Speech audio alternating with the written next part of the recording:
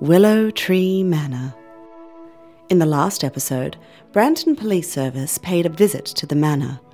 Jack and Narelle's daughter, Raylene, has found Alexis dead in a dam on the property, and it's all looking a bit suspicious. Constable Marsh, the senior constable in town, is a little overwhelmed by all the details and needs more help. I'm calling a squad in from the city. I can't go anywhere from the information I've got. But Constable Stevens has done some background research and uncovered some skeletons concerning Alison and Jack. What did she tell you? She told me you and Narelle ripped me off. That woman really is... Jack? She's dead now. The cluey constable also figured out that Alison had been down at the dam and cast suspicion on her. I didn't touch her. We return to Willow Tree Manor 4 days later, as everybody nervously awaits the arrival of the city detectives. I'm sick of this. Hey! Turn it back. I'm sick of watching garbage. Alison?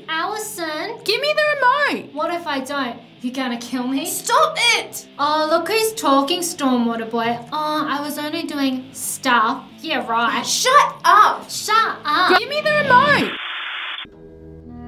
Little had they noticed, but Alexis's long-lost twin sister, Chardonnay, had entered the room and was watching them. I'm not. Chardonnay was an exact replica of her sister, except for her personality. As Alison turned around, she caught a glimpse of her.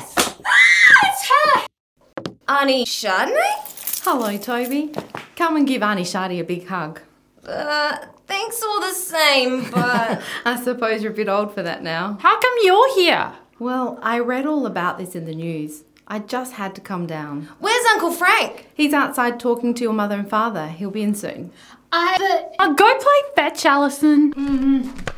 Who is she? Piece of trash Mum picked up off the street. Yeah, her parents chucked her out of home when she started making a name for herself around How town. sad. Not really. She used to hang around the pub when she was 16 chatting up the men. Her parents told her to stop. She didn't, so they threw her out. And good-hearted Narelle took her under her wing. Yeah, well, she's been good company for Dad anyway. How is your father? Still collecting unemployment? Yeah, reckon he's scared he might have to get a job now that we have to move back to the city. To the city? Anybody home? In here, darling.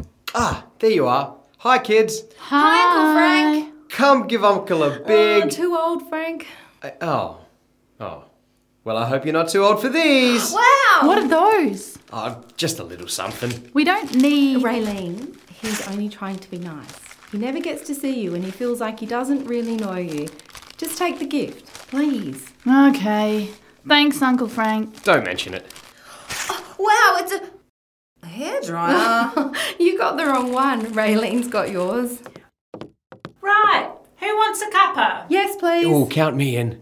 So good to see you Really, again. It's honestly, been You so too, much Narelle. As the Farnsworth Carrington Barton Smiths were being reunited with cousin Chardonnay, detectives Jones and Peterson from the city were arriving at the police station. Apart from that, I couldn't get anything. The boy was playing in a stormwater drain. Nasty business. Well, I tried to warn him against it in future, but you know young boys, sir. So, the missus was in the kitchen with the boarder, and Mr. Smith was on the front porch. Now, they can cover for each other, but if they both had a hand in it... What about the And daughter? if the boarder was in with them, that's She the three drove of by them. in the ute and found the body. Can she remember much? Not a lot. She's still pretty well shaken by the whole thing. Sus? I don't think so, but you can't rule anyone out until you get some proper evidence. True. Anything else turn up? Well, I did some more questioning after he left, and it turns out that Alison, the boarder, had been swimming down at the dam. Now, she didn't deny this when I asked her, because I noticed her swimming costume, but just the same, she never forwarded the information herself. Right. Now, another thing I found out was Alexis had given the family 30 days' notice to vacate the premises, which puts Jack and Narelle as Prime suspects. Where did you get that information? from the guy who's playing Othello opposite Narelle in our upcoming production. Apparently she was very distant at the last rehearsal and told him that was the reason. Did you get a proper statement? No, I didn't have time. It's okay, we can arrange that. Sounds like you should be in charge here. Well, I couldn't do any worse. I know how you feel. He likes to run the show too, but I end up getting most of the leads anyway. All he can do is complain about being away from the wife and kids. Doesn't complain about the perks though. Well, Marsh hasn't told Detective Jones any of my information. That's okay. We can mount our own part of the investigation. We don't need them. Girls, we're going to go out and do some more questioning. You can stay here and mind the shop. Sure. Right. Let's go.